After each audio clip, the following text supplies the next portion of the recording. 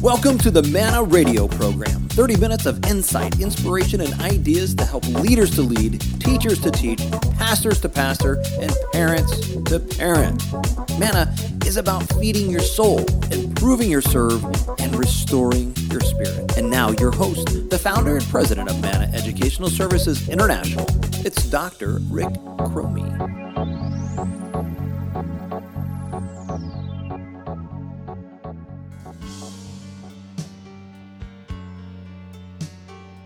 Well, hello, everyone. This is Rick Cromie coming to you from Boise, Idaho on the Manna Radio program. It's January here in Boise, and I know out there on the East Coast, it's literally snowopocalypse out there. What they call it, the bomb cyclone or something I saw going on over there. A great big nor'easter dropping a lot of snow and plenty of bitter cold temperatures all the way from Maine down into Florida. It's just been a brutal cold time. Out here in Boise, it's not quite that bad, but we've had our share of grief over the years. Last year especially, we had real bitter temperatures and lots of snow. So I know exactly what you're going through. You know, this is the start of the year, and I don't know about you, but I've made a few resolutions, a few changes I want to make here in 2018, things I want to do to improve myself and just make my life a little bit better. And, you know, normal things like lose a little bit of weight, change a habit or two, correct something that I need to, focus more on, a little bit more reading. I like to do that. And a few of those things normal. I also try to read the Bible through every year. And this year I've started off on a good foot with that one. But, when I look back over my life, there's a lot of things that I wished I could have told myself when I was a younger man. Maybe you have that same feeling or have had that same thought, things you wish you could have told you back in the day. Well, a few years ago, I actually wrote a few of these things down, and I'd like to share them with you just to open up our program today, which is going to focus on grace. And maybe you can resonate with some of these things that you wished you could have told yourself. For example, I wish I could have told myself that following a dream isn't a sprint, but a marathon. So you can expect to grow weary. Another thing I wish I could have told myself is you will get hurt deeply. So we have to suck it up now. No pain, no gain. Well, I also think it's KNOW. Know that type of pain, and you'll also know gain too. Number 3, I wish I'd known that you're going to get criticized. Criticism is just some people's spiritual gift. Another 4th thing I wish I would have known is that every day is a new day. Live it like it's your last so you're not sad when it is. I wish I would have known that growing older is a gift that many may never get to enjoy. Yeah, every day is a gift. 6, choose your companions well. Only good friends stick with you. Isn't that true?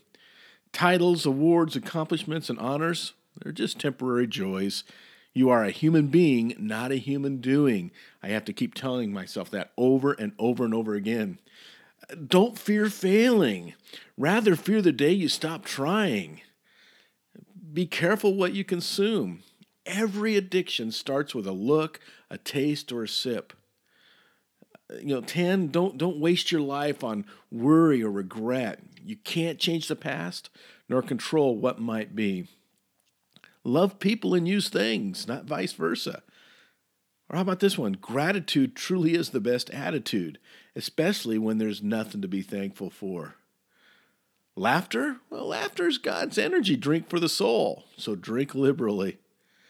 Never let small minds with tiny agendas and dwarf dreams define your mood, method, or mission. And, 15, there really is no secret to life, except maybe to keep breathing. And last but not least, in your final breath, the only thing you'll ever truly need or want is grace. It's grace. That's what we all truly want. That's what we all truly need is grace. Grace that's unconditional. Grace that's unbelievable. Grace that's undeniable. Inside every human being is this deep spiritual need for forgiveness and freedom. Some philosophers have tagged this as the God-shaped hole. Others identify it as the soul or spirit. In the realm of world religions, most ruled by karma or fate, Christianity espouses the virtue of grace or unmerited favor as the pathway towards God. U2 has this lyric I love. In fact, it's their song Grace, where it says, this lyric says, grace travels outside of karma. So true. Grace has no conditions, no rules, no stipulations. Grace cannot be earned. It's a free gift of mercy, pardon, forgiveness, freedom. Grace is utterly amazing. That's why we put that in the song, Amazing Grace. It's unbelievable. And you know what? It also doesn't make sense. It doesn't return eye for eye. It's not comprehensible. You can't wrap your mind around it, so don't even try. Grace is a mystery. Grace is also a beautiful thing. It makes ugly junk into ornate treasures.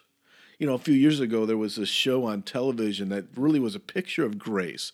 Maybe you remember it, Home Extreme Makeover, where there was this grace that destroyed the former abode, which was unlivable, and it rebuilt or built over it an unbelievable mansion that was furnished with fresh opportunity, new potential, change. And it was a free gift. It was beyond repayment. There was nothing that could be done. Nothing that could be paid. That's grace. And it certainly does happen in some very strange places. One of my favorite stories in the Bible about grace comes from John chapter 8.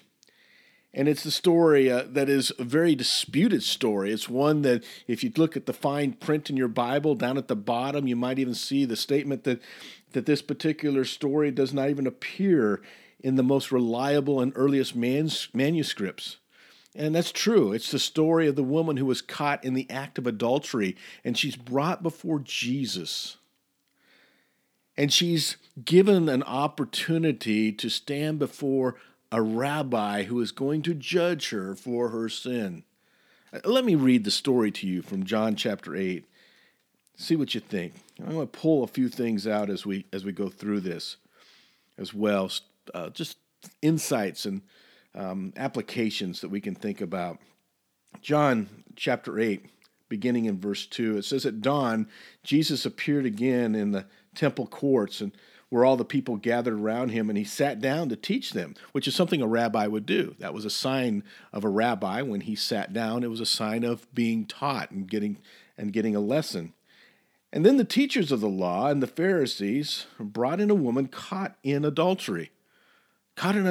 So we can make some fair assumptions here. If she's caught in adultery, she's caught in the act of adultery, probably she didn't have much time to get dressed. They probably literally dragged her out of the bed, out of the bedroom, out into the street. And so imagine a woman probably screaming and crying and mad and every type of emotion all bundled up in one as these lawyers, these legal eagles, pull her out in the morning out of her bed with her lover and bring her in front of this rabbi named Jesus. And they made her stand before the group. So they made her then stand up, probably naked as a jaybird, in front of the entire group that Jesus was teaching. And they said, "Teacher, this woman was caught in the act of adultery." So she was doing it at that moment. And in the law, Moses commanded us to stone such a woman. Now, what do you say? And that was true. In the law, in the Levitical law, a woman who is an adulteress was stoned. That was her penalty. In fact, a lot of times people say, well, what about the man? Where's the man at? Why didn't they drag the man out here too? And ladies often ask that, and that's a great question. But here's the key. In Jewish, especially the Talmud and Jewish law, the idea was you always started with the female first. If it was a couple's crime, you might say, and in this case, it was a couple's crime. So the woman is brought first to be judged. Her penalty is going to be stoning. We know that by the time of Jesus that it was a different consequence for a man who committed adultery. He was not stoned as much as literally suffocated and strangled to death in mud. They literally would bury him in mud up to his gut or chest, and then they would strangle him with 2 dry cloths as a way of ending his life. It was a totally different and maybe a little bit horrific type of judgment. But they bring her before Jesus, and they ask the question about Moses. They immediately draw in the law and what Moses had to say. And it says in verse 6, they were using this question as a trap in order to have a basis for accusing him. So the reason to bring in the woman before Jesus is not necessarily to judge this woman, and not necessarily to condemn her. She could have gone to any rabbi for that. By the way, that's a rabbinical job, is to handle the legal issues of the Jewish community. But they were bringing her before Jesus to trap him, to trap Jesus, to really show that he wasn't who he was. Well, picking up the story, it says Jesus, when they did this, Jesus bent down and started to write on the ground with his finger. And when they kept on questioning him, he straightened up and said to them, well, if any one of you is without sin, let him be the first one to throw a stone at her. Now, that's interesting because here's Jesus. They appeal to the law of Moses, which is what they would do. And it says Jesus got down on the ground and started to write. Well, what did he write in the ground? Well, most biblical scholars believe, and I think they're correct here, that he probably went off of that law of Moses. Perhaps he just, with his finger, wrote in the ground or in the sand there, "Thou shalt not commit adultery." He makes the statement. This is something that would be very rabbinical as well, that when you brought a legal charge, you would just write the charge out in the ground. So most scholars think that he probably just wrote, "Thou shalt not commit adultery" at this point in the ground. And then they just kept on questioning him, and he just wrote that in the ground, and then he stood up and said, well, if any of you are without sin, and the Greek suggests it a little bit more tighter interpretation. You might say, if any of you are without this type of sin, why don't you go ahead and throw the first stone? And at that point, picking it up in verse 8 there, he says, at that point, he stoops back down and writes on the ground and started writing on the ground a second time. And notice what happens, because this is one of those parts where we wonder, what did he write the second time? Well, let's look at the consequence first, or what happened, the result. Verse 9, it says, at this, those who heard him began to go away one at a time, the older ones first, until only Jesus was left with the woman still standing there. So whatever he wrote the second time was enough to incriminate those individuals, starting with the very oldest ones. And a lot of people wonder, a lot of scholars, again, like to speculate, what did he write? You know what I think he wrote? I think he went back to what he was saying, what he was charging them with. He says, if any of you are without sin, go ahead and cast the first stone.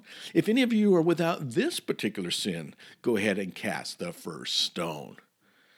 So what do you think he wrote? I think it's pretty simple. I think it's pretty self-explanatory. I think he started to write the names of the women that were in the minds of these particular Pharisees and Sadducees and religious leaders. You know, he looked at John, the Pharisee there, and he could see he was an old Pharisee. He'd been around the block a few times, and he was nodding his head, yes, Jesus, we've got you now, don't we? And he says, well, if you're without sin, John, why don't you go ahead and throw the first stone? But before you do, let me remind you of something. And he gets down on the ground, and he just scrawls on the ground right next to thou shalt not commit adultery. He scrawls the name of Mary. And John goes, how did you know about Mary? How did you know about Mary? And he just, I can't do that. And he drops his rock and heads out, boogies out of there. He did that one after another. I think he just wrote the names of the women that were in their mind. Mary and Joanna and Carla and Susie and whoever else was in their minds. Until it got to the point where there was no one left but Jesus and the woman. And this is where it gets fascinating to me, because Jesus had a rabbinical duty to judge this woman and to condemn her, and that's why this story is so radical. That's why it doesn't appear in some of the earliest manuscripts, because it actually does. We have manuscript copies where, for example, there's one manuscript copy where it's actually blotted out. It's like it goes from John chapter 7 and there's just this big hole. It's like someone took white out and just covered it over, and then it picks back up. There's another manuscript that actually takes this story and puts it at the end of John. There's another manuscript that takes it and puts it into another whole gospel book. And there are all sorts of maneuverings and changing and such that's going on here. And I think the reason is because this is such a radical story of grace that the Jewish mind couldn't comprehend it. Even the Greek mind, the Roman mind, as vile and as perverted as the Roman mind could be at times, even it couldn't wrap its mind around this one. It's just incredible. So here's Jesus standing face to face with this woman, and he looks her in the eye, and he asks her, "Woman, where are they? Where are the ones that have condemned you?" And she looks around and she responds, "There's no one, sir," she said. Verse 11. And Jesus responds, "Then neither do I condemn you." Jesus says, "Go now and leave your life of sin." So what we have here is the ultimate act of grace. And if you're out there right now and you're listening to me and you're going, "You don't know what I've done in my life. You don't know the places I've been. You don't know the things that I've thought about. You don't know the stuff that I've done." Yeah, maybe I don't. But I know what I've done. And I'm like Paul says he was the worst of sinners. A lot of times I feel like I'm the worst of sinners. But that's what grace is all about. It's the reason why I'm a Christian, by the way.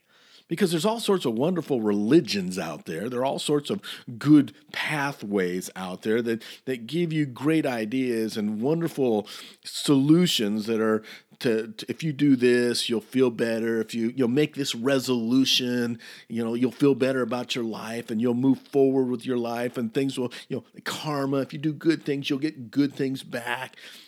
That's religion. What God did was he stepped into our world through Jesus Christ and said, "You know what? You're never going to be good enough. You're never going to make it on your own. But this is where you need me." And it says that Jesus literally looked at her and said, "Then I don't condemn you either." And that, my friends, is what I want to hear, and I know I'll hear on the day of judgment for me. You see, when I stand before God, there could be there's books could be opened as far as all the things that I've done. And Jesus is just going to stand in front of me and say to the Father, "Hey, can't condemn him. He's mine. I don't condemn him. God won't condemn me." That is grace. That is grace. Let me give you one final insight from this particular passage that I love. And that is simply that, the law of Moses, when it was brought down off the mountain, Mount Sinai, he brought it down on 2 tablets of stone. The law was written in stone. "Thou shalt not commit adultery."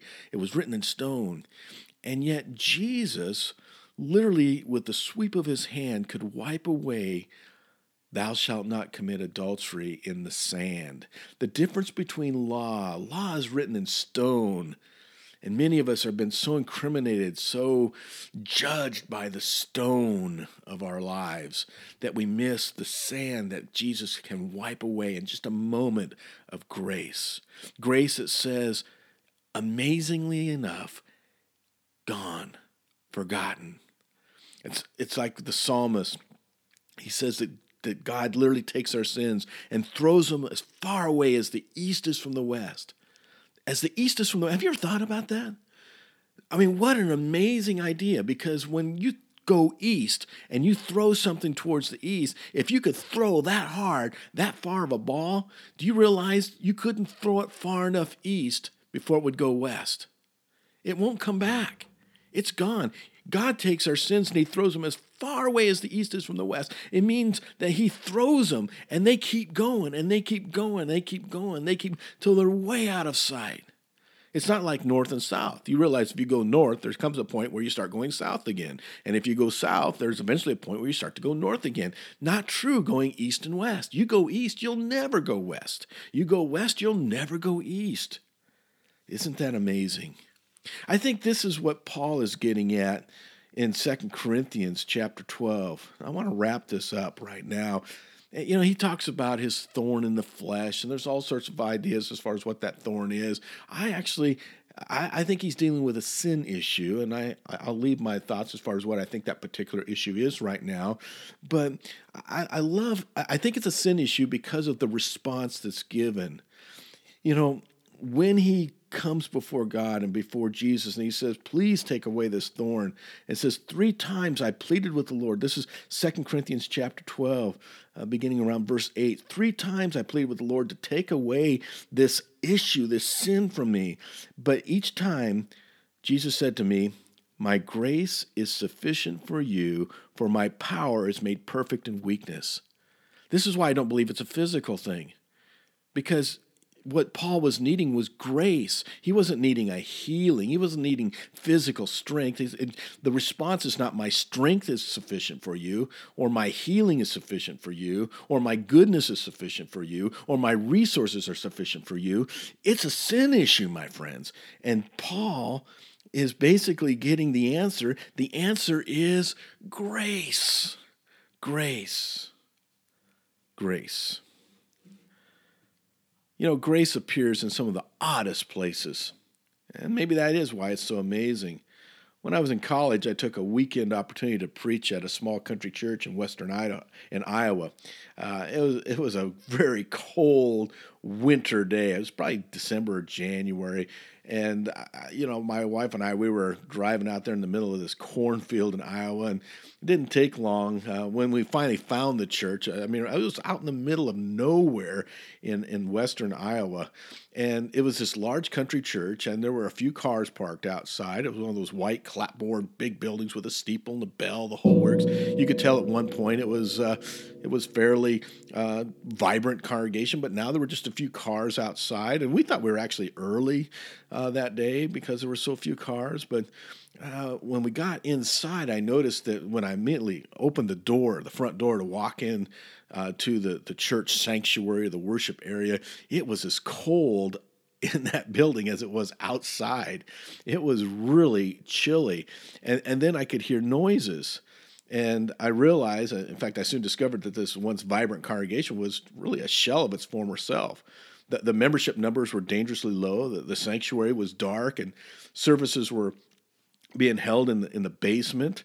There was a small fellowship room just off of the kitchen, which held a couple dozen chairs, and they were arranged around an old piano, as I recall. At a nearby table, there were the sacraments of juice and bread, and then there was a single offering plate. Pretty typical, but all in this small room down in the basement, in the kitchen. You know, as the time for services arrived that day, there were a couple families that appeared.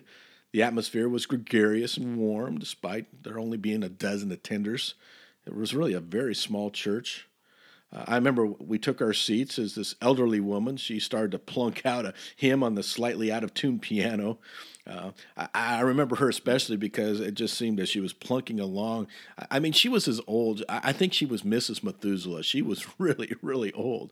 I remember the singing that morning, though, because the singing was really robust, especially for such a small crowd. And although there was really a lack of professionalism, and that was pretty obvious, in fact, I started to be critical. I remember in my own eye, I looked at this church and I went, this is just a dying church. It's a dead church. I was a sophomore in Bible college, junior maybe in Bible college, and when this was going on, and I'd had enough Bible college and ministry classes to kind of know a few things, and I could see this church was on its deathbed. In fact, my student self in my youthful exuberance, you might say, or maybe ignorance or stupidity. I was evaluating the situation using the principles I had learned in my ministry classes, and I mean, the songs were old and they were poorly played. The announcements were long and monotone. The metal chairs, the wood paneling in the basement created a poor environment. I mean, if I was giving a grade for this particular church service, D minus. If I was a visitor that day, I would have been out of there. I don't think I would have stayed. And then it happened. The worship leader introduced this 20-something girl as the special music. And this was back in the day where there was always a kind of a special number that was done right before the preaching time, and I was the preacher, so, there was this special music. It wasn't unusual. The young woman, smiling ear to ear, as I recall, stood and went to the lectern, to the pulpit, and it was right there in that small basement kitchen area, and without any accompaniment, she belted out a rendition of Amazing Grace that still rattles in my mind. To say it was atrocious would be overly kind. I mean, I don't really believe she hit a single note. Plus, her voice was loud and it reverberated through the rafters. She sang or croaked or whatever it was called through every verse, possibly even invented a few new ones. It sounded a little bit like this. Amazing grace, how sweet the sound that saved a wretch like me. I once was lost, but now am found. Was blind, but now I see. Yeah, I can see you out there right now turning down your dial on that one. My mind was swimming. I mean, how could I possibly follow such a horrible special music? I mean, what should I say to be kind? I mean, when she leaves, I mean, what am I going to do? I mean, how am I going to transition? I remember looking at my wife at the time, and she gave me this helpless glance. She was no help, and eventually the young woman completed her final assault upon our ears, and to my surprise, and this was to my surprise, as she finished, the entire congregation of like 12, they stood on their feet in wild applause, and they were cheering. Someone were cheering. It was a standing ovation, and I was stunned. I was shocked. I gave an appreciative clap for the young woman, and she just beamed from ear to ear. She felt like she was among friends. And then I realized why she was beaming. She made a motion with her hands and flashed an I love you sign to everyone in the room. I love you all, she growled in this strange voice. I love you all. And suddenly I got the message. The girl was totally deaf. She'd been deaf since birth. The young woman had never heard a sound in her life. She'd never heard the beautiful melody of the song she sang. Furthermore, she had worked for months to memorize the hymn. For everyone in the room, her musical feat was an incredible, amazing miracle. But not to me. I was looking at it with ears and eyes that were blind to the amazing grace that she sung about. Well, to say I was shocked and deeply ashamed is an understatement. Suddenly, the old hymn spoke a fresh message to me. Amazing grace. How sweet the what? The sound that saved a wretch like me. I once was lost, but now am found. Was blind, but now I see. I was the deaf one that morning when this young woman sang in concert with the angels. I was the one that was blind. I was the wretched one in this verse. Isn't that why most of us, though, never experience or even give grace? Not just experiencing grace, some of us don't even know how to give grace. We're deaf to the mercy, and we fail to hear the sweet sounds of unconditional love and acceptance. Grace is a deep human need, and we all want it, even deaf girls from Western Iowa. So what can we do? What can we do this week? What can we do to maybe teach with grace, or to lead with grace, or to parent with grace? What are some things that we can do? Well, let me just challenge you, for example, that you be Be more liberal in your forgiveness when people offend you. Be more cautious before you lash out. Drop your stone just a little bit sooner, because we all have sin in our life. We all have mistakes. We all have issues. Maybe you could throw a surprise party. Here's an idea for those of you who are teachers: throw a surprise party for your class, or bosses, employers, maybe even executive pastors out there, senior pastors. Throw a surprise party for your staff. You don't have to have a reason. Just throw a party. Take them out to eat. Bring in pizza. Just have a good time. Make it fun. Make it big fun, and make it completely unmerited. You didn't do anything for this. And when they start asking you, well, why are you doing this? Just say, because I love you. Because I care about you. Because I thought it would be fun. That's grace. I would encourage you to strive to bless more rather than curse. Forgive and move on. Yeah, it is tough to live forgiveness. And by the way, you may need to start with yourself. Forgiving yourself. Admit your mistakes. Be transparent. Confess your crimes. You see, when you realize that you're human too, it makes it easier to pass on the grace to others in their own learning environments. I'll tell you what happens when this core need of grace is expressed. It produces freedom. You see, when you create an environment of grace in your home, in your school room, in your classroom, in your ministry, in your staff, with your employees at work, wherever it might be, when you create environments of grace, freedom emerges, and the feeling of freedom is so freeing that people become more creative. They take a few more risks that are necessary. Well, my friends, grace. That's the theme of January. That's the theme of this particular radio broadcast, is I really wanted to come to you in the first part of the year to talk with you about grace. And then the rest of the year, as we unpack this, I want to talk to you about, how do you motivate? How do you motivate people naturally without guilt or gimmicks? I want to show you why kids misbehave, and then how you lead with style and how you teach with style. And I'm going to share with you a lot of things. So I hope you'll keep listening. I also hope you'll pass this on. This is a brand new venture for us. This is the opening inaugural broadcast of the Manna Radio Show, and we don't know where it's going to go. All we know is this, is that we want to do something different. We want to create a resource that people want to listen to, and there's going to be some inspiration, and I really believe strongly that Scripture gives us insights that we need to pull, so there's always going to be a little bit of a Bible study, if you will, in here, but there's also going to be applications. There's going to be things that are going to improve your life.